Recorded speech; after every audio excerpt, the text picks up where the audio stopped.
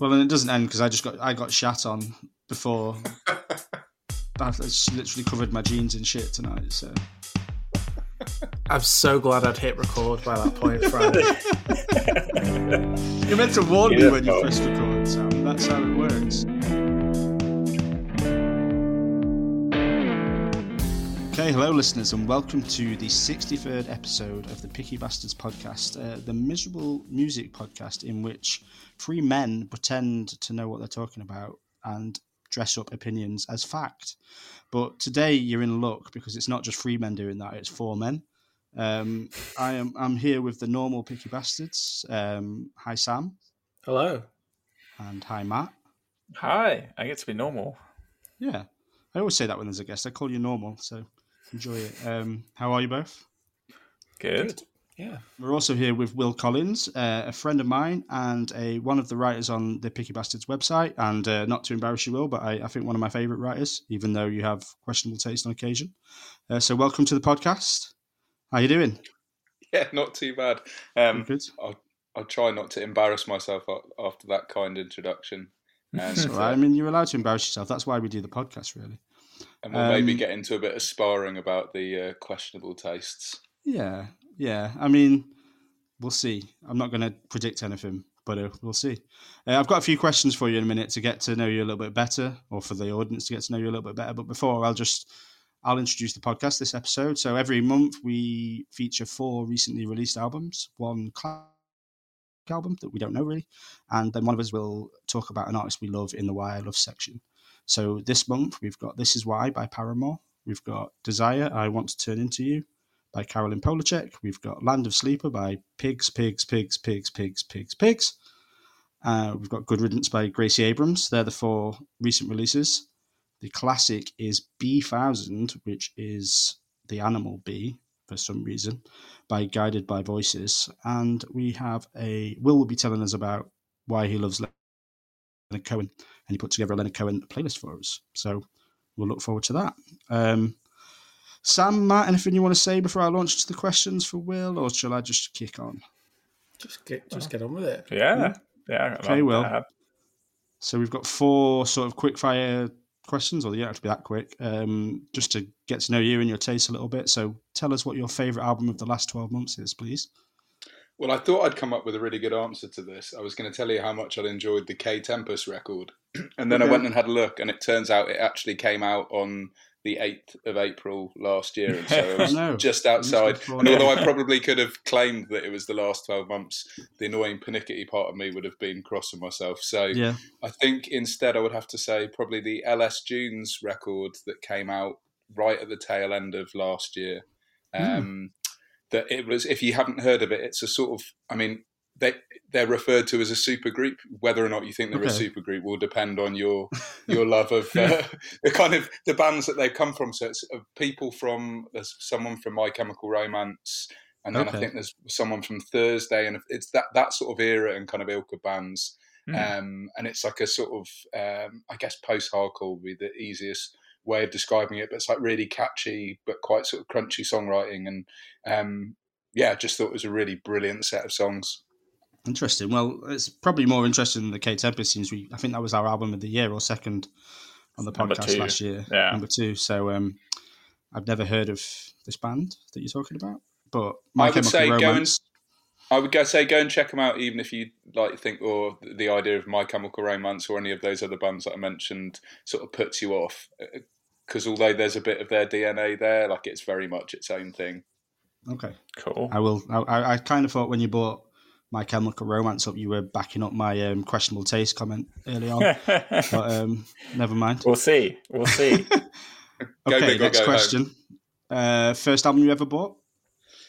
So I was struggling to remember this, and for a moment I thought it was Step 1, but actually I think on reflection, that was Sam's. I was given it by my parents, so it wasn't. I think the first record I ever actually went into a shop and bought with my own money would be Number of the Beast by Iron Maiden. Okay. That's some variation there, isn't it? Okay. I'm a broad church when it comes to music. Yeah. How much later was that, and how old were you? Because obviously that came out a while ago. Yeah. I mean, so I would have been I'm just trying to think how old I would have been, 11 or 12 or something like that when that Steps record came out. So it wouldn't have been that long. I had a very brief, very sort of maniacal Top of the Pops watching phase where I was like, if my family had put something in the diary that would clash with it, I'd throw an absolute tantrum and was obsessed and knew everyone who was in the charts and like loved all that sort of stuff. And then very quickly pivoted to being a sort of Kerrang reader with enormous jeans and studded wristbands and all that sort of caper. I really want to witness both of these stages of Will, but Yeah. maybe we will tonight. Okay, well, best gig of the last 12 months. So I'd have to. I think this was one I actually wrote about for the website. I'd have to say the Paul Heaton gig at the O2. Yeah, just before Christmas. Like it was one of those ones. In all honesty, I bought the tickets because they were quite cheap for like arena tickets, and I love Paul Heaton's work. I love the House Martins. Love oh my goodness, what's the name? Beautiful South. The Beautiful South. But I haven't listened to much of his solo stuff. But then when I saw him and Jackie Abbott were touring, I was like, brilliant, I'll go to that. And it was just absolutely, she was ill and had to pull out of it. So it was just him, but it was him, this incredible band. And like, he has got an unbelievable back catalogue. And it was just a really sort of joyous evening of great songs and like a really cross-generational kind of audience as well. I mean, they were the sort of age profile that you would expect. And then people had clearly brought their kids along and then sort of other people as well. But it was just like it was at the end of a really long slog of a Christmas term. And then I went to that the day after and it was just like a beautiful 2 hours and he's still got an unbelievable voice as well. Nice. You're definitely demonstrating these varied tastes in these questions, aren't you? Yeah. All over the place, but in a good way. Okay, so worst gig you've ever been to? I had to think about this. I've been quite lucky to have not been to too many really awful ones. And actually the band that I've plumped for as my worst, I've seen 2 other times separately and absolutely loved them. But the worst gig was the Flaming Lips headlining, what was it? I think it was called Kaleidoscope. It was like a festival they did at Ali Pali a few years back. And I've seen them a couple of times before and they were just brilliant. And like, you know, when you see the Flaming Lips, they're not going to be entirely sober when they take to the stage. Mm-hmm. But this time, what's he called? Is it Wayne Coyne, the singer? He was just completely out of it and like kept missing his cues and was just like rambling into the microphone, and like the rest of the band were clearly annoyed, and it just totally derailed the energy of it. And yeah, because I'd seen them before and they'd been brilliant, it was just a really sort of stark contrast with those, and it was just frustrating when you know how good they can be to then see them just really misfiring like that. Yeah, I've been there. The worst thing I've ever seen was Kurt Vile. For the same reasons, he was just so pissed and just couldn't do anything. And it's just kind of like, people are paid to come and see this. Have a few beers, but be able to play to your audience. Mm-hmm. It's just crazy. Cool. Okay, so we now know Will and his very varied taste. And we're going to stick with Will for a little bit because we're going to launch the questions about the albums that we covered this month. So, Will, which album did you think was the darkest of the albums? Well, you might expect me to go for is it Pigs times 7? Yes, it is. But actually, I would say, on reflection, the record that I found the darkest was the Gracie Abrams record. Okay. And it's like, if you were listening to it and not sort of listening to the lyrics and not listening too closely, it's on the surface seems quite a gentle kind of sort of folk poppy kind of record. And then actually, like, you dig into the lyrics, you listen a little more carefully to the delivery, and there's this like darkness kind of lurking and bubbling away under the surface. Like there's this real kind of lyrical thread throughout the record of regret and of kind of almost self-loathing in a way that's placed at a real counterpoint to the quite gentle, often quite restrained music, and her vocal delivery's really sort of breathy and quite soft, and it kind of acts in counterpoint to that, to almost heighten, I guess, the sort of the dark lyrical kind of focus of it. So actually, I would say out of all of them, that was the record that kind of struck me the most as being the darkest in that way, I guess. That makes sense. And what did you think of it as a whole? Were you a fan? Were you into it? Yeah, Or? absolutely loved it. I think it's a real grower as well. Like the first time I listened to it, I was like, oh, this is really good. Like it's stuff that's totally in my wheelhouse. Like I really love stuff that operates at that kind of that borderline of sort of pop and kind of folk and I guess kind of country as well, to a lesser extent in a way. And like the first listen through, I think I was like cooking or washing up or something, and I was like, oh, this is like really catchy, great. This is definitely something I can listen to. And then like the second listen, I was listening more carefully to the lyrics, and I was just, like I said, I think just there's something really kind of naked and vulnerable about a lot of the kind of lyrical focus of it. And I love writers that kind of put themselves under the spotlight like that. And I just found it a really captivating listen. It's quite an uncomfortable listen in places. Some of the sort of ideas and emotions that are expressed are pretty challenging to listen to, and there's a real sense of a kind of lack of closure in many ways on the record. But yeah, I thought it was absolutely brilliant, and it's definitely one that I will keep going back to. And I don't know any of their other work, so I don't know if this is the first record or whatever, but I'll definitely be going out and exploring more as a result. This is the debut. There's been a couple of EPs, but yeah. Sam, you picked it. Do you want to come in?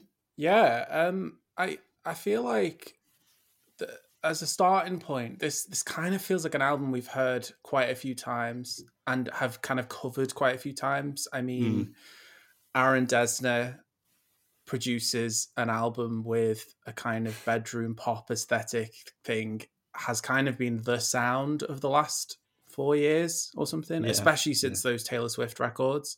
And in some ways, I feel like that kind of does a disservice to how good a lot of this album is, because yes, it is kind of what we've heard before, but I do think her voice really suits this sort of music. And I think there's tracks like Full Machine I picked out that really, really build and have a really, really strong payoff. I think Where Do We Go Now is probably my highlight. I think, Will, you picked up on the lyrics of all of these songs, and I think it really captures like not a completely unique perspective, but an interesting perspective of kind of like a relationship that ends and knowing that you're at fault as well as them. And I found that a really interesting take throughout the album. But then there are also some songs like This Is What the Drugs Are For. It just sounds too similar to something I've heard before recently. This is kind of the sound that Olivia Rodrigo goes for. It's the sound Taylor's gone with. There's other albums. The Samia album we did a couple of episodes ago, it kind of captures this same vibe, and it feels like there was moments where I could hear Aaron Dessner in it, and it kind of started to put me off a bit. And I felt like the album also loses its steam at the very end. I think you get to that song Difficult, and that's a really thrilling moment. And then the final 3 songs or so, it feels just a bit too much. I'd have liked it to be just a bit more concise and a bit more kind of contained. But I did enjoy a lot of this, and I can see why she's been someone who's kind of been building and building up to this point. I mean, I don't want to be the person to be like jumping on kind of the current talking point with Gracie Abrams around the fact that, yes, she is J.J. Abrams' daughter. And it's like, I didn't even know that when I picked this. I'd heard of her name. I mean, she's supporting the Taylor Swift tour. She's been around. I've heard a couple of songs, and that's kind of why I picked the album. But yeah, I think it's an interesting debut album and has some really interesting ideas. I just wonder if I was kind of just let down with it being a little too similar to other things that kind of do this slightly better. But I did enjoy it. Cool. I think I'll jump in, Matt, if that's all right, because I think some go of for what it. Sam said is in line with what I've said, really. But I mean, generally, I did like this album more than I thought I was going to.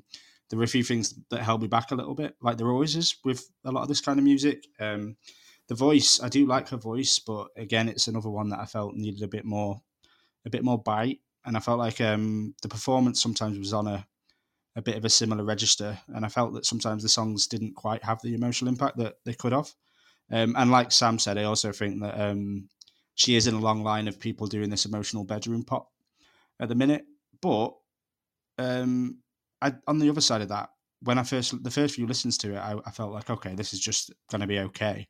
But the songs really stuck in my head, quite a few of them, and I wanted to go back and listen to them. Songs like Best, I Know It Won't Work, Amelie, and Where Do We Go Now? They all really stuck with me, and they do have more emotional weight than just being a throwaway pop song. So yeah, I did quite like it. It was only today that I found out that she was J.J. Abrams' kid, which is weird.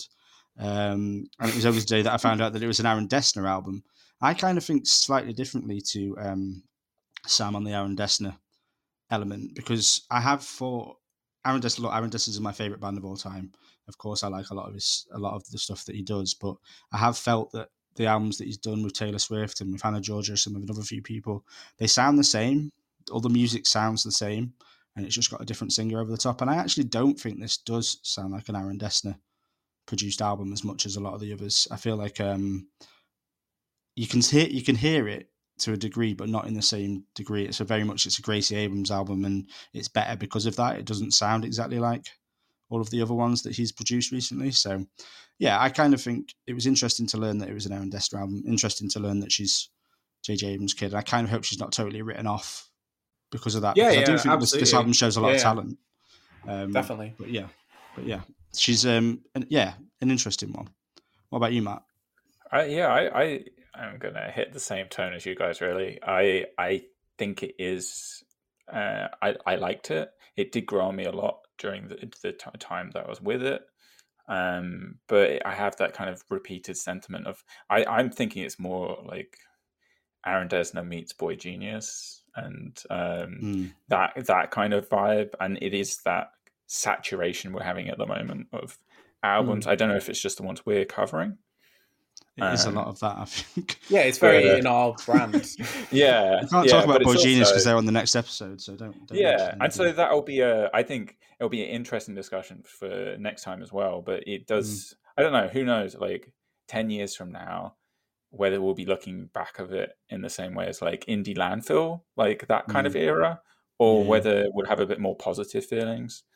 I think either way, though, I think this, if we were to write that hypothetical article about this time period, this is going to be one of the better albums. I think there were a lot of interesting parts about it that I enjoyed, and there were some specific songs like Fran pointed out, Best. I think that had a bit more atmosphere and the synths and a darker tone. It was more Lana Del Rey than some of the other things we've been talking about. Or Where Do We Go Now, which also Fran mentioned, which had this kind of extra pep with that kind of metronomic electronic beat track in the back. And it had some of these extra elements which kind of made it stand out, I think. But yeah, we'll see. I liked it well enough, but I'm not sure I'll go back to it. Will, do you think from listening to that maybe you just don't listen to as much bedroom pop as us on the podcast? It's all we ever listen to, so. No, I mean, I think that the comparisons, like, are definitely like those two Taylor Swift records. Like, as soon as I started listening to this, I was like, that was exactly the thing that came to mind. I think all of the points that you made. I think I've been in a phase of listening to a lot of super heavy stuff recently, and so like I haven't been as saturated by that kind of stuff. So maybe just the sort of the difference and the unfamiliarity has made me be a bit kinder to it. I don't know. But I think all of your points are totally landing with me. Well, we hope we haven't put you off. You'll have to look. All right, on to Sam for a question. Sam, which album did you think was the lightest? Yeah, so I think it was an interesting one to pick one from this, but I've gone with the classic, Guided by Voices, B1000. I think this is just such a fascinating album. to cover on the podcast, to kind of talk about, because it's kind of like an album out of space and time. It makes absolutely no sense. Like, this album has no place to be released in the 80s, and it has no place coming from America.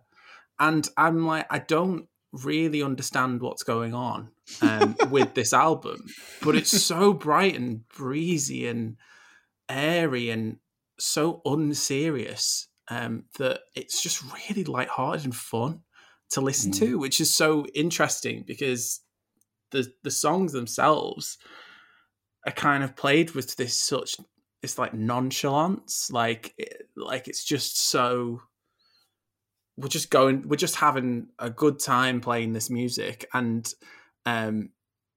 it must have sounded wild when it was released to be making music like this, that is just sounds like it was made in the 60s, and yet has so many ideas and so many weird moments and kind of chopping and changing.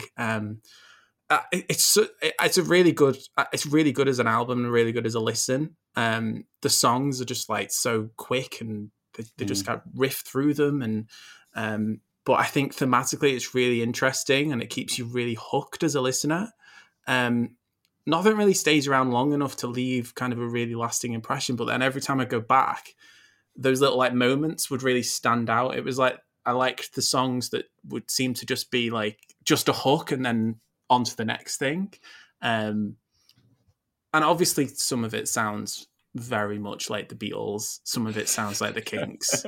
It's like there's wearing your influences on your sleeve, and then there's like, we are the Beatles. Like, it's like a tribute band, which it's so blatant that it's quite like nice to see them be so blatant with it. It's quite like refreshing that they're not just pretending. But then I was sat there going, but this then sounds like the music that then was then influenced by this, as well as that old stuff. Like, I was hearing it, and I'm like, I can hear like Alex Turner singing this song, and I can hear like like this like Britpop aspect of it.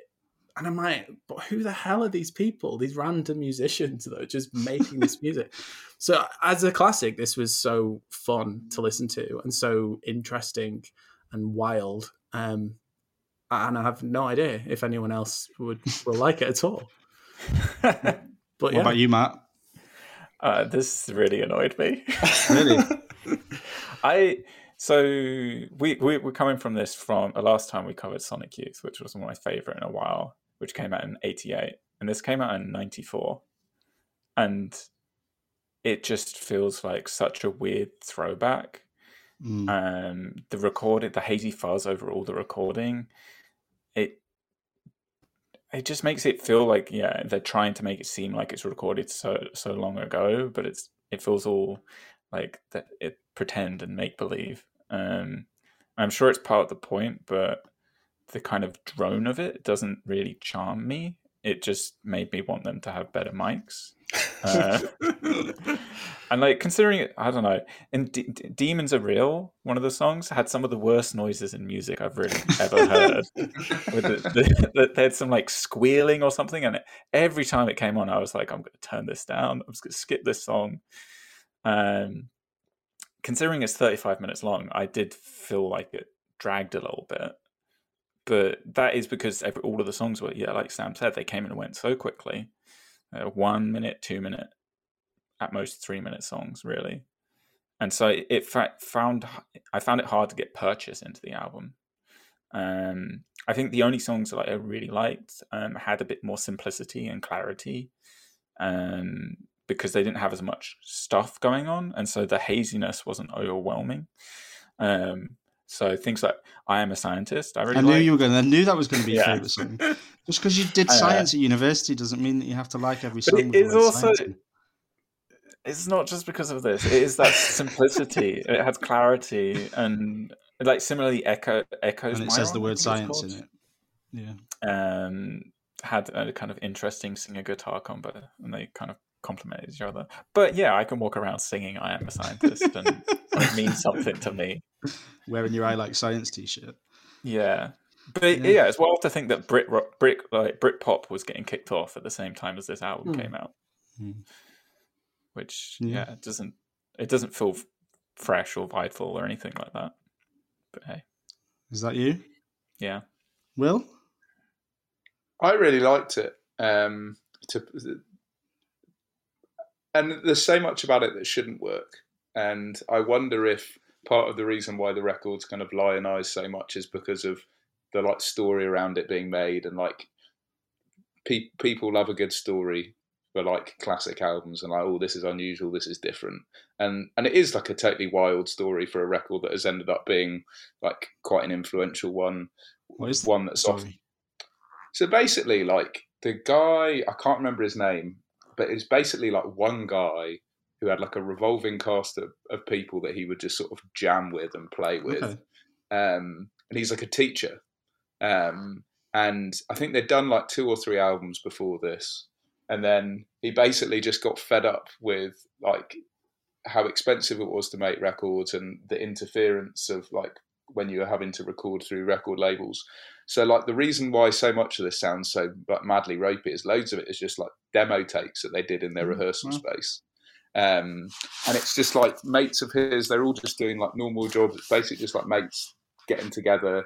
They pretty much, a lot of the songs are that it's the first time of them properly playing them through. And so I wonder if that story has become sort of mythologized. And so like people go, oh, well, it's this fascinating story.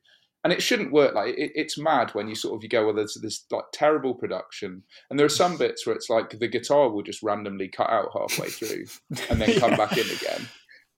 And there's so much about it, and some of the lyrics are just on the sort of the ridiculous side of kind of nonsensical and sort of psychedelic, and it's so clearly aping all of those sort of British invasion bands. But at the same time, there's just something really charming about it. And like the melodies are brilliant. And I think, anyone can write songs that kind of sound beautiful when you've got incredible production and the best producers and all this kind of stuff. But I think to bring through the kind of the melodic side of it with the really sort of gnarly production that's there is a sort of testament to the quality of a lot of the songwriting. I don't think it's like every song is brilliant. And I almost thought of it more like a mixtape than an album, and like there's that sense of like chucking everything at the wall and seeing what will stick, and like some of the songs land, some of them don't, but they're done after like a minute, so it's kind of like whatever. But I think the moments where it really gels, it's weirdly, oddly compelling, and I think the sort of muddiness of the production actually sometimes kind of works. It gets this almost droney, sort of almost shoegazy kind of feel to some of the songs that I found quite hypnotic. And yeah, I really liked it. Okay, that's really interesting hearing that story, because it kind of explains some of what was going on with the album being as sort of all over the place. But for me personally, it was, I feel the same as Will and Sam in a way. I thought it was all over the place in a good way. But the weird thing is that like Sam's just picked all these bands that he heard, and I've listed loads of bands that I heard, but none of them are the same bands. Like it feels to me like when I was listening to this, I felt like Idlewild have clearly been really influenced by Guided by Voices. There's some moments of this that sound really like Idlewild. There's a couple of tracks that I thought sounded really like Neutral Milk Hotel, which I thought was particularly interesting because Neutral Milk Hotel fans think that band emerged out of nowhere and created this new sound, and I'm like, here's this band from 2 years previous doing it less obnoxiously. So yeah, there's that. And then there were times when I thought it sounded really Nirvana-y. Like there was the song Smothered in Hugs felt like a proper grunge song. And I know they were contemporaries rather than influence, but yeah, I thought it was really interesting. And I think it sounds like it's really influential. I think like you go from a song like Hot Freaks, that sounds like it's influenced bands like Primal Scream, there's the Nirvana-y music, and then a short song like Yours to Keep is really beautiful as well. And then it is funny and fun, like Sam was saying. I think Kicker of Elves, for example, he just says do, Kicker of Elves for most of the song. but I loved it. So yeah, I thought it was a really interesting listen, and I am really glad we covered it. I didn't think I was going to like it just because of a couple of songs I have heard of them by them. So yeah, it's one that I'll listen to again, which is again rare with the classics. So I think Matt's wrong on this occasion. Is It seems like it. the final? Maybe. Well, no. I was about to say maybe I should give it a listen again, but I'm okay. Don't want to. I don't want to. Right. Well, we'll stick with you, Matt, for the last question of my 3 kickoff questions. Okay. So, which album made the best use of light and shade? So I found this like a really hard question because I didn't find that anyone was using light and shade that well. To be honest. To be honest, I just came up with the darkness and lightness questions. Then I was like, what can I do for Matt? So this is what you got. But I'm going to go with the Caroline Polachek album because it has light, shade, and everything in between jammed in this album all at once. It's kind of beguiling to listen to because it has so many different influences and mixes of ideas. But at the same time, it's like it maintains it feels very contemporary. Like the opening album, Welcome to My Island, it's just such an like instant catchy song, and it feels like it has a bingo card for all the things that are like in contemporary pop music, with this kind of speak singing and the 80s vibe and some drum machines, and then big vocals at points, and then some little disco guitars as well. So it felt like an easy kind of easy win almost. They were going for like the kind of obvious things that are around at the moment. But that said, as the album kind of goes on, there's more and more influences, and I found it really confusing, especially when you get to the songs like Vocals in Sunset, which is just like I quite like it, but there's some crazy high notes within it, and then it's almost like noughties like Latino music with Shakira or something, with the kind of the way the folk guitar is being played, and then we get to a Grimes and Dido collaboration, which has for some reason it has like a drum and bass beat behind it. I don't know what Dido's been up to be honest, but it was quite nice to hear her voice. Like I think she had the best voice of the 3 on the song. Interesting. And so, like, all up until that point, I was really quite engaged with the album, all through that kind of first 2/3, and I found it really, really engaging. It's very catchy. There's tons of hooks. I think Bunny is a Rider is also like I think it must be a big song, but I've had that on a playlist for like a year that my wife made for me. She put it on a biking playlist for me last summer, so I feel like I like that song already, and it's got an unfair advantage because of like all the endorphins I have associated with it. And so the real shame of the album, I feel like, is the last 4 or 5 songs are just really not that interesting, and so it has all of that like stuff happening and melding at the front, and then there's just like nothing at the end. But it was definitely the album one of the albums I enjoyed the most listening to, I think, on the playlist. Okay. Yeah, I'll jump in. I think interesting because we covered Pang, which I don't know if that's a previous album or if it's had some since. Yeah.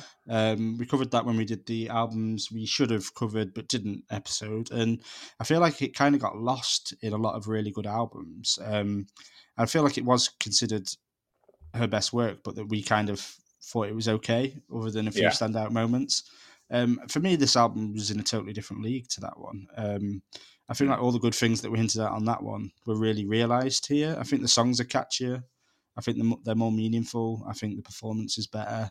I think last time we talked about her connection to Christine and the Queens, and I think that influence of their work together is even clearer here.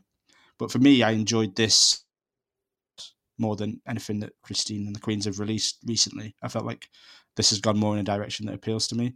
And I think Matt's just nailed it in terms of the 2 halves of the album, though. It gets off to such a good start. Welcome to My Island Impossible and Bunny Is a Rider are really good pop songs with a dark edge. So I do think there's some light and shade there, Matt, just to put you right on that comment. But I don't, it doesn't maintain those standards throughout. I think Sunset and Crude Drawing of an Angel are still really good, but they're less captivating. I think the Grimes and Dido song is a mess. And it's just such a weird anomaly. I don't understand it. When I saw you pick this album, Sam, I was like, there's a Grimes and Dido song. I know it was Will that picked it, wasn't it? Will picked it. Yeah, sorry. When I saw that song was on there, I was like, this is going to be a nightmare. But it turned out that was only one of the only nightmares, really. Butterfly Net was a bit too dramatic for me. But then I thought it got a bit back on track with the last song. So yeah, I thought it was really good. With some, some lows, but mostly highs. I think I'm much more interested in her now after this one than I was with the last one. So yeah. What about you, Sam? Yeah, I think I'll keep it simple. This is the best album of the year so far. Is it? For sure. Wow. This is you're completely right about Fran being a step up. To me, this is just night and day. Like, I think I enjoyed Pang the most of us all, and it didn't leave the lasting impression on any of us. But this is a phenomenal pop record, and I'm amazed that she's managed to kind of deliver this level of step up from the last one. I think it's musically diverse in a great way. I think lyrically it's so detailed and thrilling throughout. I don't think there's a single moment of this album that doesn't deserve its place, that isn't great. Like the idea of me considering an album of the year contender being that has Dido on it, like I don't think you realize she's like on my list of like top 3 most detested artists ever. But yeah, even that song is great. And I think like the Spanish guitar in Sunset, I love that. It just has this kind of like real kind of like mid 2000s aesthetic to that sound, like the chaotic energy of other songs like Welcome to My Island. And I think like something like I Believe is a real soaring moment. And I think Caroline Polachek's shining as like a pop star. And I think the thing for me is you mentioned the kind of influence of the other people that she's worked with. And I think that is what's driven her to this point. After Pang, she's the people she kind of fell in with. So like your Charlie XCXs and Christine and the Queens and kind of these other artists that were in a kind of more either in like a hyper pop lane or the kind of like art pop lane of like Christine and the Queens. She's managed to kind of like fuse the two in between. And I feel like she's kind of leapfrogged all of them with this album. I think it's just a phenomenal album. It's floored me since the day I listened to it. Wow. I was indifferent to her before this, I feel like, in terms of how big the change has been. Like I bought tickets to see her. I'm like, wow. If I will be shocked if this isn't in my top 3 of the year, if not lasts the whole time, because I just think this is a phenomenal album. And yeah, front to back, love it. Absolutely nice. love it. Well, no point asking you what your favourite on the playlist was later. Yeah. Good stuff. Will, where did you land? Yeah, I really liked it. I think that observation about the sort of the callback to the kind of noughties pop on Sunset, I think I'd even take that further and say that throughout the record it sort of does this thing of sounding really contemporary but also having all of these callbacks to various different strains of pop from that time. So like on I Believe, I think it was, there were these big sort of almost bell sounding synths on the chorus that almost sounded like they could have been on like a Steps song from that time. There was like there was shades of loads of different sort of, there was a song that sounds like The Cause near the end. I think it was maybe Blood and Butter or one of those ones. There was this like bagpipesy bit kind of came in, and so it feels like, and like she's covered I can't remember which Cause song it is, but she did a cover of it in like very sort of Caroline Polachek kind of way.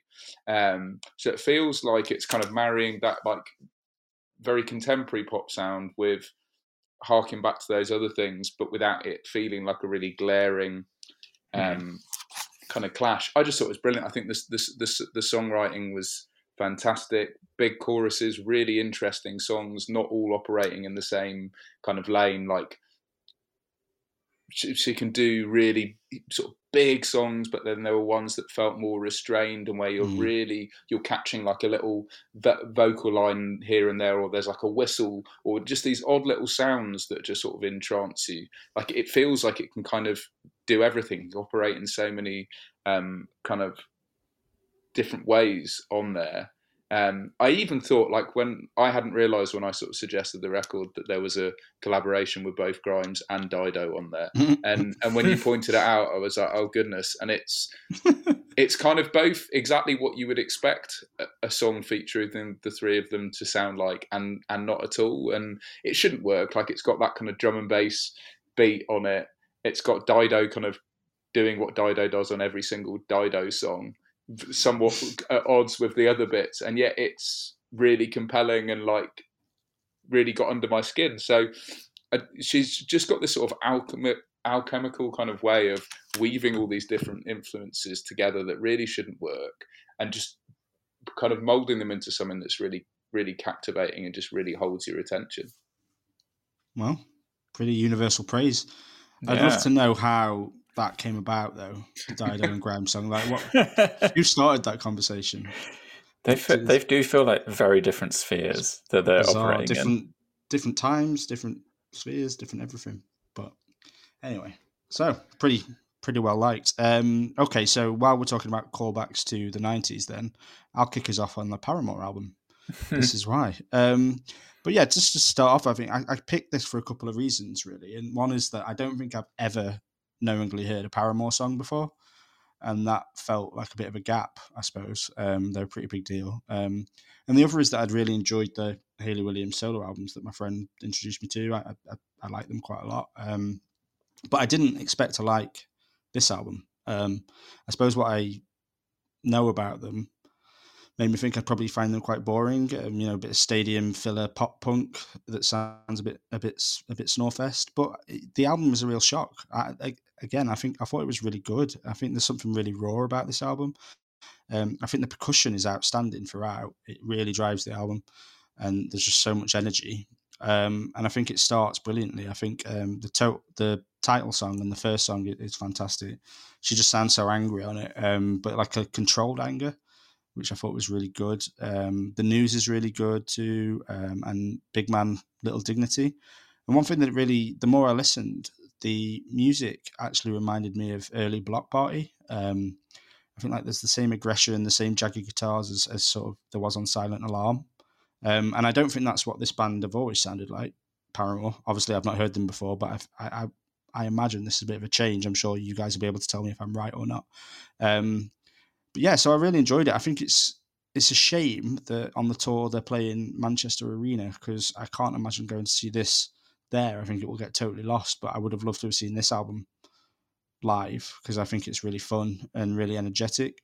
I do think, just so I'm not being too positive, the downside is probably the lyrics. I do think the lyrics are quite cliched and a little immature at times, but not always. And I don't think in the end it matters that much, because it's just a fun, energetic listen that quite surprised me. So I think in the end it doesn't matter too much that the lyrics are a bit shit at times. So yeah, who wants to jump in on Paramore? I can go. I think it's funny that you picked up Block Party, because they're actually supporting them in their US tour. Oh really? Yeah. But I didn't necessarily see that, but I guess it would make sense for them to be quite probably influenced by them. But I was feeling like a lot of the album, I got a lot of Wolf Alice vibes, and so I was like, oh, maybe Fran won't like this because he hated Wolf Alice. Yeah, it's definitely better than Wolf Alice. Yeah, but it feels a little a little bit more middle of the road, and a little bit more like older Wolf Alice, I'd say.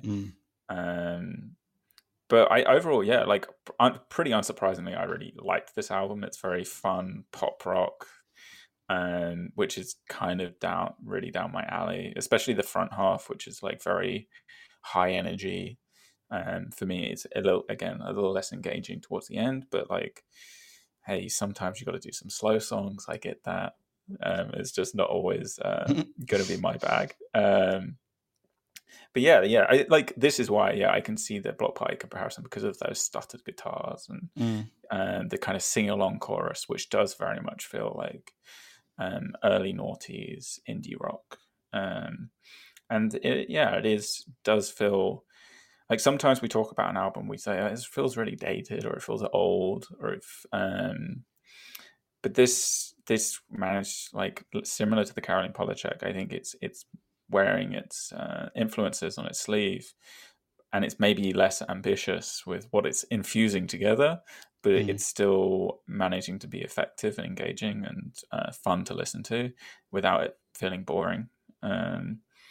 So yeah, I generally really liked it. The only time I was like, oh, I'm not super into it was I think, I've forgotten what the song, but it's maybe is it Out of Time or something? Running Out of Time, which is I think at the beginning it's like the third song or something. Or the there song. is one called something like that. Yeah.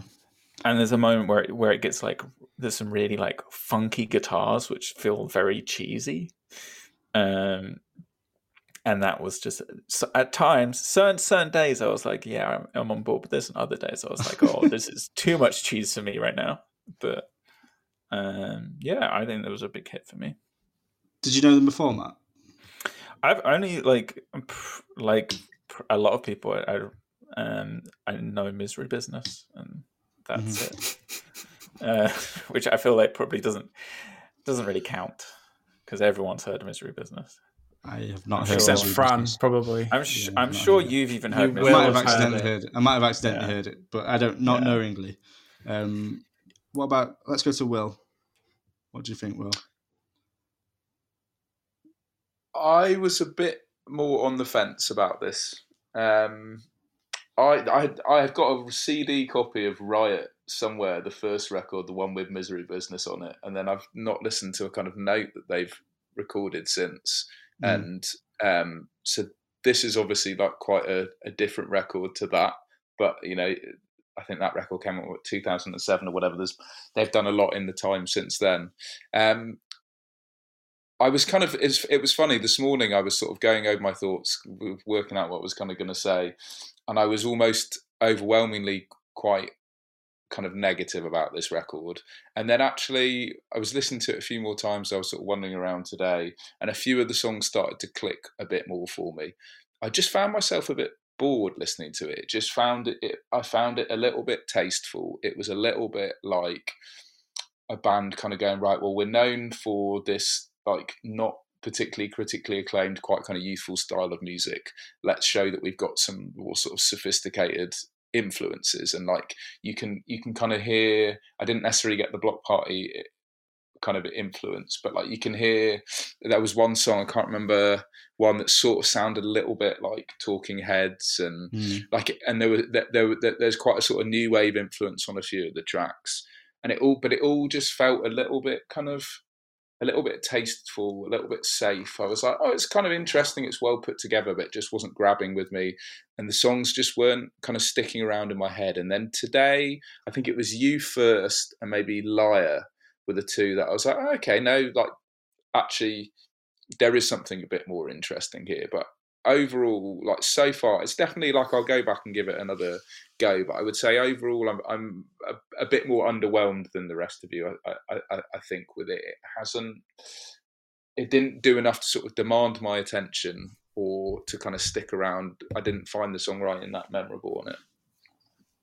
That's okay. That's allowed. It's good to have some disagreement. We've been quite agree today, haven't we? So it's good to disagree. Sam, I know you liked them before, right? So yeah, I'm surprised. I thought Matt was going to be like kind of the one who knew their music the most, but I think it's me, which I'm surprised by.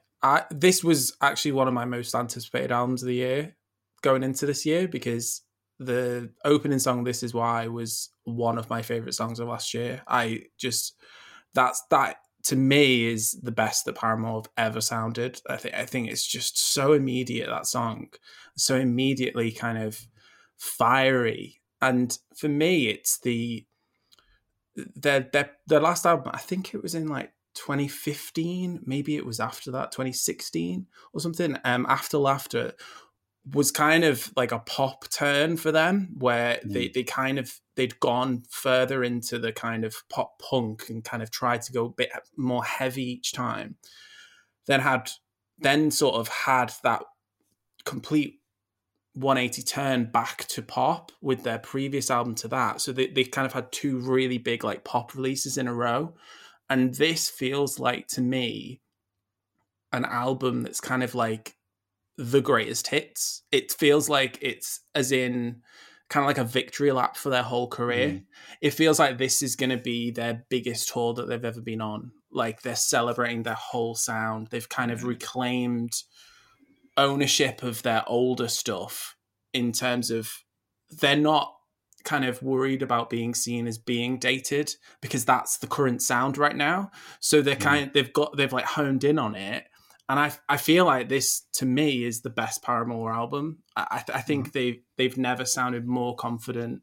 I think Hayley Williams doing those solo records has really helped. I think she's got way more confidence in the way that she's delivering these songs, and the emotive aspect of it. I think the opening run of songs is phenomenal. I think The News is great. I like Running Out of Time, but I do get that that's probably the poppiest thing here. I like that track as well. I think Big Man, Little Dignity is great, and it's a real nice extreme against C'est Comme Ça, which feels like the two kind of very extreme levels of the album. There's a lyric on Crave that's very like it's pure Hayley Williams, and like I romanticize even the worst of times when all it took to make me cry was being alive. Like, that is just like pure Hayley Williams there.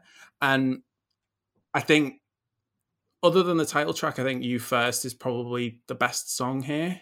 And you picked out the kind of percussion, Fran. I think Zach Farrow's drumming on this album is huge, and it just really makes the whole thing. And I think it's something that was missing on their previous couple of albums, where they kind of pivoted back to pop. I think this has kind of returned them to the kind of percussion first sound that really, really works. I feel like I'm liking everything, but it's this. We've got one album to come, mate. I think it manages to sound fresh, but manages to sound so Paramore when everyone else is trying to sound like Paramore, to the point where Hayley Williams is managing to get writing credits on songs she didn't write and things like that. So they were kind of it does feel like the definitive Paramore album to me, and I will be listening to this for the rest of the year, I'm sure. Nice. Bloody hell, we are a positive bunch today. I hope someone doesn't like. I imagine at least one person doesn't like this final one, but I'm going to ask Will to kick us off with Pigs x7, please. I really liked it, and I sense that this might be a divisive record today. I mean, as I was listening to it, I was thinking, my partner was working upstairs. I was like, if this is drifting through the floorboards, she will be absolutely hating this.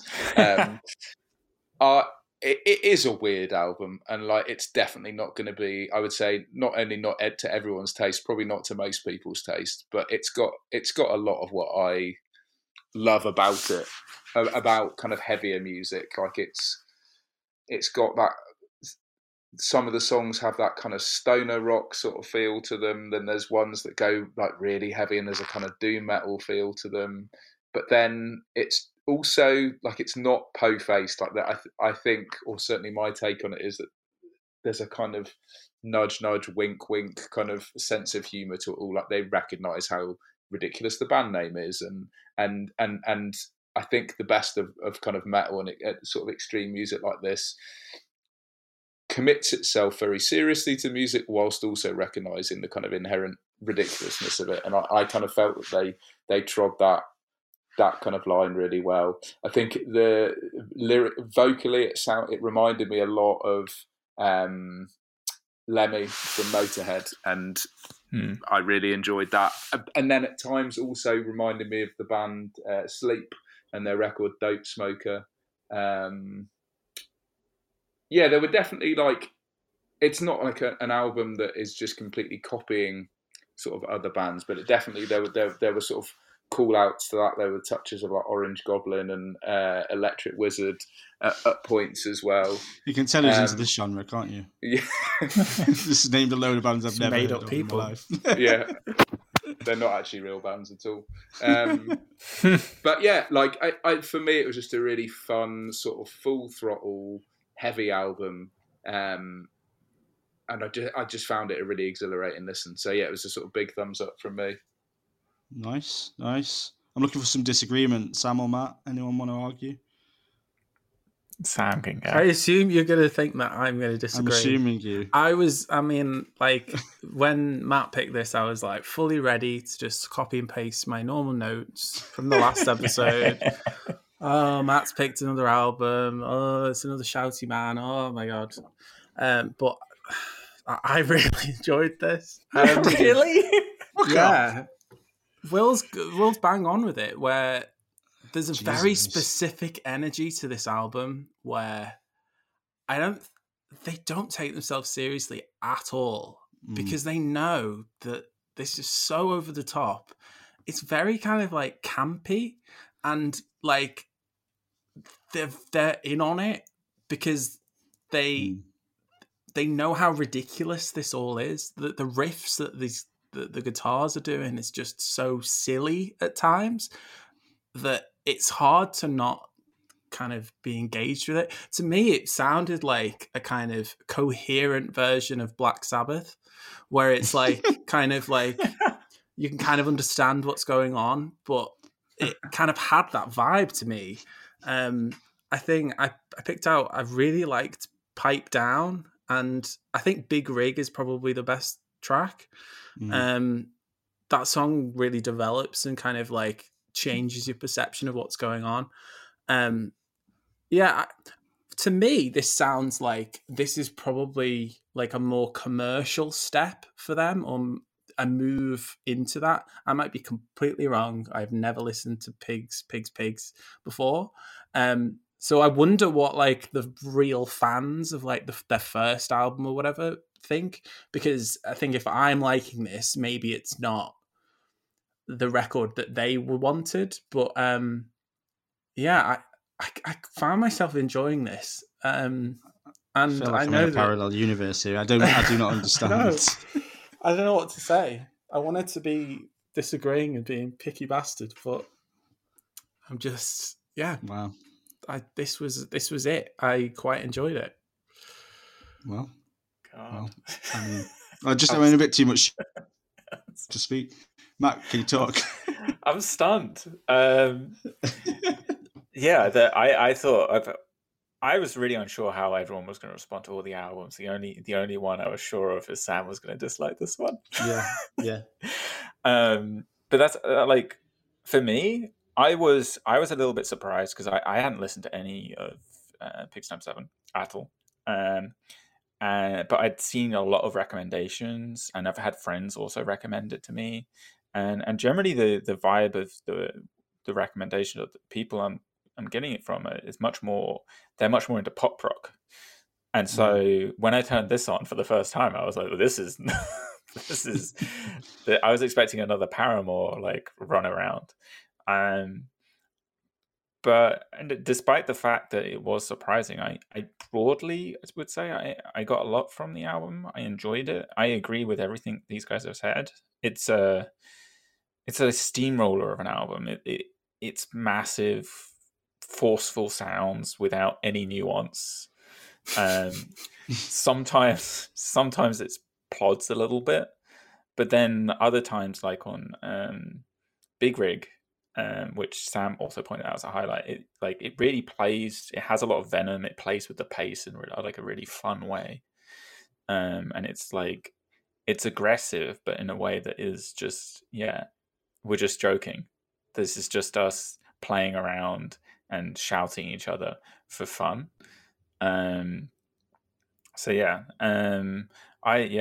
the only thing I would want differently is maybe a slightly less monotone voice for the singer. I think, compared to some other bands we've covered who do this kind of heavier stuff with a lot of shouting, they sometimes have a little bit more depth or variation in the voice. And I love the texture of his voice. It was like everything. It was all or nothing, and sometimes a medium might be nice. But yeah, it's better. It's better than, also much better than what we covered, I think, last month with Fucked Up. You mean by what you've picked in recent months? Is Yeah. what you're trying to say. You're trying to remind us that it's better than what I've been picking. You've not redeemed yourself yet. I'm not going that far. It's the first step in rehabilitation. The first step, yeah. Well, I think the biggest surprise at this point is that it sounds like I'm the one who likes pigs the least, which was definitely not what I expected. I did like it, though. I did think it was good. And I have put in my notes that I wanted to just say to Matt that, he did pick another white man rock act, but he did manage to find one with a bit of personality and identity this time for the first time in a while. So well done, Matt. Because they do have a really unique sound, and I do think you'd recognise them instantly if they came on anywhere. You'd know it was them. There's a lot of aggression, a lot of drama. Again, we've all picked out Big Rig. Big Rig by Pigs is great. It goes extremely hard at the start, that song. And then I think I also like the following song, The Weatherman.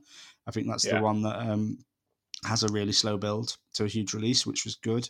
And I liked most of the songs, but I suppose where my negative came is that I found it very, very samey, extremely samey. Other than those two songs, I found it, I struggled to tell one song from the other. I think what I'd love to see them live. I think the power in these songs would knock you out, probably. I'd love to, so I think that'd be great. But as an album, I did get bored quite quickly. But I'm really glad we listened to it. I really wanted someone to be negative about it because this is one of the most positive episodes we've had in a while, and I like people to moan. But yeah, for this, I'd say this is the album on the list, surprisingly, that I'm probably least likely to listen to again, just because I found it a bit samey in the end. But yeah, that's the albums. So should we seem to have been pretty positive. Will, what did you make of the playlist as a whole? Yeah, like I said, I mean, I've sort of been pretty overwhelmingly positive with my feedback on virtually all the records. I really liked it. I think it's it's a varied bunch. Like I think there's some quite glaring tonal shifts between some of the records, but like they've all got their own sort of different merits. And I had an absolute blast. I spent the last however many weeks kind of listening to all these records. I've really, really enjoyed spending that time listening to them. I think even the Paramore record, which was my kind of least favourite, I'm sort of starting to, like I said, there are some songs that are starting to click for me. So like none of these felt like a chore or I'm listening to this because I'm going to be talking about it. I think there was plenty to love about all of them. Yeah. Did you have a favourite? My favourite, I'd have to probably go with the Caroline Polachek, actually. I just thought it was fully realised in a way that I think the others, whilst great, weren't quite as fully realised. Interesting. Okay, well, yeah, I mean, for me, you're lucky you came in for this playlist, Will, because we've had a really shit run of playlists. It's been really bad. I listened to the last episode and the castigation for some of the record choices on there. Yeah, well, it was deserved from Matt. But this is the first really good playlist we've had, and it was a really good playlist. There wasn't a bad album, and there was a few that I really liked. I mean, you all know I'm a geek, and I keep my album of the year list throughout the year, and 3 of these albums have made it on as they will probably end up in the top 50. So that's pretty positive. So yeah, very good playlist. And I think probably my favourite was the Paramore. Weirdly enough, I didn't expect that, but yeah, Matt. Is it pigs that miss out? It is pigs that miss out. Yeah. Oh. Gracie Abrams only made it on today. She convinced me today that she deserved the place. But yeah, time to drop out. There's plenty of time. Oh yeah. Yeah, this was annoyingly good. It was all really good, apart from one incredibly irritating album. which you're all wrong about. But to be honest, we've got one negativity. I find the classic is always so hit and miss. It's often a love or a hate, and this time very much a hate for me. Cool, fair enough. You're wrong, but Sam? I think it's no surprise that I think this is my favourite playlist we've ever done. Wow. Including like the album of the year ones, even though they're heavily weighted towards. I just think in terms of the whole thing, like I listened to the whole thing, and there would never be a single moment I'd go, "Oh, I've got to listen to this again." It was always, "Oh, I'm listening to this album again, and I'm enjoying it more than last time." Oh yeah, this is great. Yeah, I just think the quality was great this month. So still think you're lying on that Pigs though. Well done. I'm not like saying it's like album of the year. It's still not really like my thing, but I enjoyed it a lot. So maybe it's the gateway. Maybe it's the amazing. gateway. Yeah, we're so far past the gateway. Well, okay, cool. Very positive then. Yeah, we've not had that much positivity for a long time, so I suppose that's good. It's weird that it feels disappointing that there's so much positivity, but I'm sorry to say that it does for me. But never mind. Let's move on. Hopefully, there's no negativity coming for Will now, though. So. I was about to say this is the time for the tides to turn. Saving it all. Yeah, let's see. Maybe we'll all slag you off at the end, but tell us why you love Leonard Cohen, Will. So, for context, I guess, like for context to this, I have to go back to, I guess, similar sort of time to when I was buying the Iron Maiden and the Steps records and all that kind of stuff. I had like I got really into best ofs around that time, and I know as someone who like is into music, that is a desperately sort of uncool. It's like a sort of black mark against your name, like liking the best of is. But you know, when you could kind of afford, you know, my sort of pocket money or whatever would stretch to buying a CD a month, and you're like, right, best of is like seems like a good investment. Get a load of tracks by a band. So on the one hand, I had this like very parsimonious kind of, well, best ofs represent a really good deal kind of approach to record buying. But then on the other hand, I'd also had this like slightly chaotic energy of buying records by bands I'd never heard a note of their music, didn't really know anything about them. So that Number of the Beast, the Iron Maiden one, was literally purchased on a whim, and I ended up loving it. But so I had this sort of weird conflicting approach to buying CDs. And I remember going in, I think I'd seen the HMV or somewhere like that had like a best ofs kind of for a £5 or whatever bin, and kind of seeing Leonard Cohen in there amongst others, not really thinking anything of it. And I remember when I was at secondary school, they used to do this like singing competition every year. So they'd get like different groups, and they'd have to like different houses or whatever would have to sing like a song. And one of them did. I'm now forgetting what's the name of the one that Jeff Buckley covered. Hallelujah. Oh, yeah. And I remember talking to my mum about it, and she goes, "Oh, the Leonard Cohen song." And I was like, "No, it's Jeff Buckley," because it was also at that age where like sort of earnest men with acoustic guitars was the thing that everyone was into at school. And mum being like, "No, Leonard Cohen." And I was like, "Oh," I sort of remember seeing that guy in the record bin, and just on a sort of whim buying his greatest hits. But then I think it was divided into 2 CDs, and rather than doing the obvious thing of starting chronologically and playing CD 1, I think I accidentally managed to get CD 2 out first, which is his like mid-80s to later, like it's definitely the less critically revered, the less cool stuff. He started dabbling in slightly dodgy synth sounds and all this kind of stuff. But I just found myself kind of oddly captivated. I loved his voice, this like super deep kind of bassy voice, still really kind of poetic lyrics. By that point he'd almost changed his delivery, so he's almost at that point where it's kind of spoken rather than sung, and so kind of falling in love with that later stuff. went to go and play the first CD and it was scratched, and so I couldn't play a single song on it. So for a long time, I didn't know any of his kind of critically revered 60s and 70s more folky kind of stuff. I just knew the kind of later on stuff. And then flash forward to kind of going to university, and my partner Abby is a big Leonard Cohen fan, but conversely, she's just kind of really knows the first few records, those kind of ones, and her being like, oh, you've got to listen to like Chelsea Hotel No. 2 or Bird on the Wire, and just totally falling in love with that. And it was fascinating because he goes on such a journey as an artist that, you know, he's recording songs. I think his first stuff's like early 60s or whatever, and he was still recording up until like literally just before he died, however many years, not that long ago, a few years back. 2016, wasn't it? Yeah, and his style just changes so much over that time, whilst also keeping this DNA of, you know, that real almost poetic. You can tell that he's a poet as well as a kind of musician. That sort of poetic lyricism, that really captivating sort of deep bassy voice. But he goes from writing these kind of quite jaunty, sung sort of folk songs to then this slightly dodgy synth stuff in the 80s, and to then his final record, he's making. You know, it's much more kind of electronic.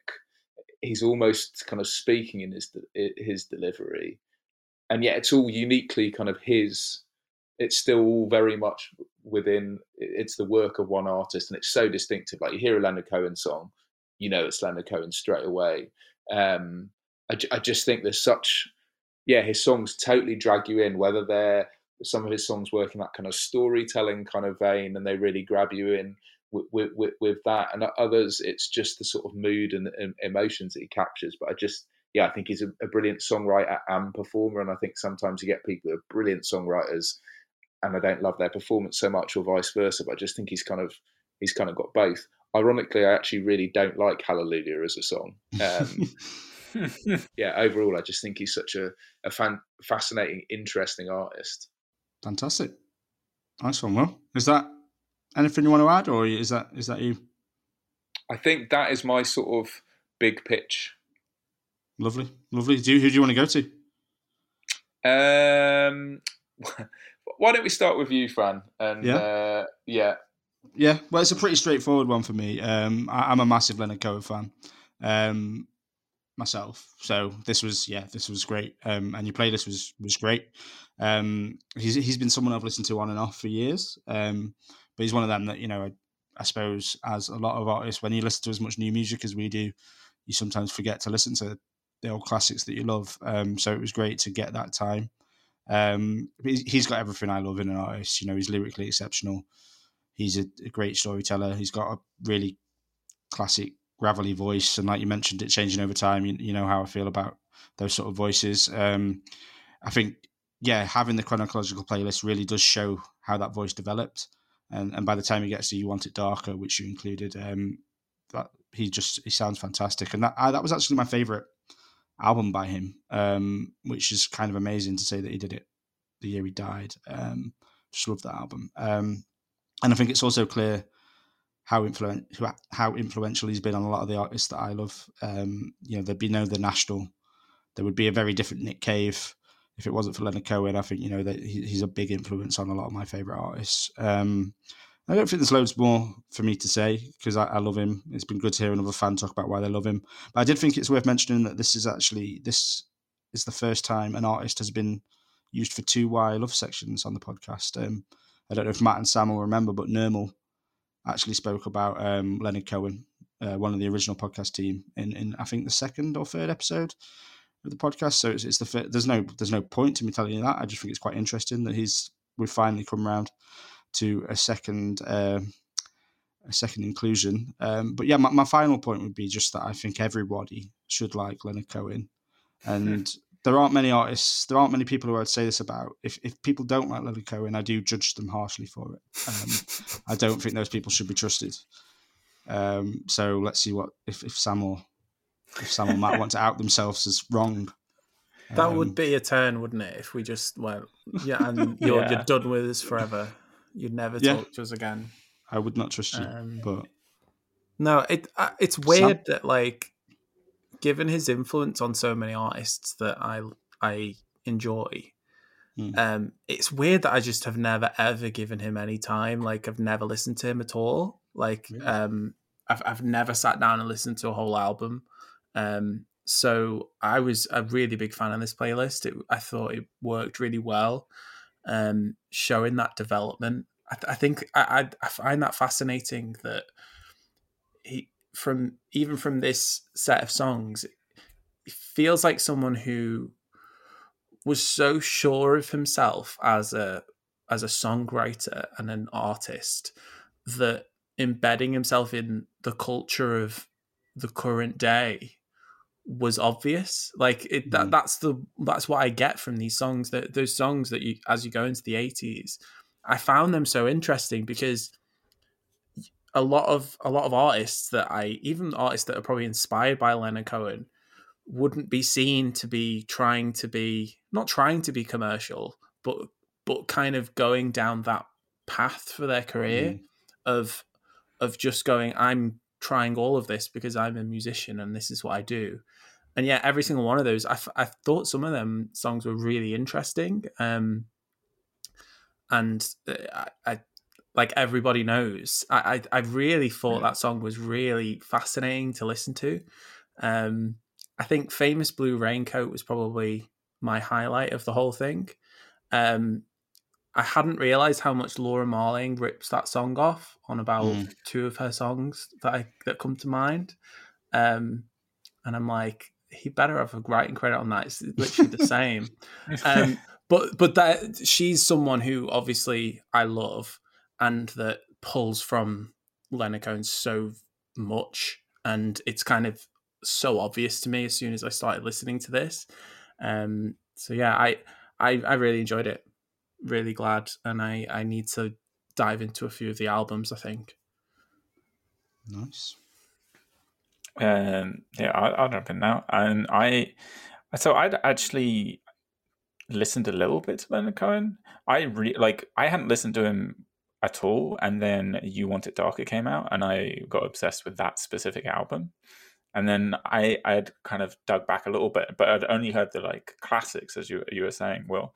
And so it was really interesting, this playlist, to get all the kind of the interstitial parts that I'd missed, like the dodgy synths you were talking about. And I really, really, really enjoyed those songs, specifically on the list. Like the songs from like I'm Your Man, I really, really enjoyed as like a new find for me. And also the kind of the, as you've mentioned, hearing his voice change over time was just like, it was a really, really like clear how it was like dropping to this point where he was in You Want It Darker. And it's really interesting to see someone age in that way, but still maintain their kind of character and the clarity of what they're trying to say and the music. But yeah, I overall it was a really great playlist. It felt like it was catered very nicely for me because there was so much. It was someone I know I liked, but hadn't had the chance or someone to walk me through some of the bits that I was missing in my knowledge beyond the top 10 on Spotify. So it was it was really, really great. So thanks. Thank you, Will. Well, there we go. Anyone you come back with anything? Yeah, I think going on his voice changing thing, I think what I love about it so much is like you get so many of these acts whose voices change and they kind of try and shy away from it and hide it. Mm-hmm. And he kind of goes the other way and makes it a central part of his sound. He goes like, rather than, I've been to see goodness knows how many bands who are sort of, 3 decades or whatever into their career and they're playing their songs down the octave, trying to do everything to kind of hide the fact that the song's changing. He's like, right, no, this is actually, I'd argue by the end, like his voice is almost as an important kind of instrument, like sound part of that whole sound. And he goes, right, he kind of builds it all around it. And I love that sense of experimentation and playfulness where he goes, right, this isn't a limitation. Yeah, I am changing, but like, let's work with it. Let's go in a different direction with it. Yeah, it would be interesting to hear some of his older songs with his Well, it can't anymore, but it would have been interesting. There's live footage. You can hear that. Yeah, I guess. Yeah, there's plenty of live. I mean, when he died, same year as Bowie and various other people, and I watched an awful lot of footage of him later gigs that he did, and yeah, it's interesting. I kind of think of Dylan as a big Dylan fan as well. Dylan's not really coped with the change of his voice. Whereas Leonard Cohen really has. Maybe because Leonard Cohen could sing once and Dylan's never really been able to sing, even though I love him. But it is an interesting comparison because I think you just see that Dylan tried to change everything by just making the songs so different. Whereas, like Will was saying, Cohen just owns it. And I suppose that was the confidence that Sam mentioned as well. It's kind of, fascinating artist. Brilliant. Cool. I think that's us. And I just want to say to anyone who's listening, in case anyone is listening for the first time, we are not usually this positive. We don't usually agree this much. Go and listen to another episode straight away so you can hear us argue. But other than that, thanks for coming on, Will. Oh, thanks for having me. It's been an absolute blast. I hope you've enjoyed it. I'm slightly gutted we couldn't give you at least one album you totally hated. But we'll have you on again to do that, and I'll purposely choose things that you hate. But yeah, should we talk about next time? Sam and Matt. So Matt, you are the host next time. Yeah. So what are you bringing to us? I'm the host. So for the classic, we're going to cover the Augustus Pablo album, which I think is more of a collab with King Tubby, and King Tubby's meets Rockers Uptown. I don't think you know what the album's called. Just random words. I'm pretty sure it's that. Yeah. But you can go to the playlist. And then for the Why I Love section, we're going to be covering Fatboy Slim. Nice. Sam, what are you bringing? I am picking the Boy Genius album, The Record, and Daniel Caesar, Never Enough, in all caps. Never enough. He's shouting it. Okay. Good to know. I've gone with Unknown Mortal Orchestra with 5 or V. One of those two. And I've gone with Lankum with False Lankum. Hopefully someone hates an album next time. But other than that, thanks for listening, people. Check us out at pickybees.com.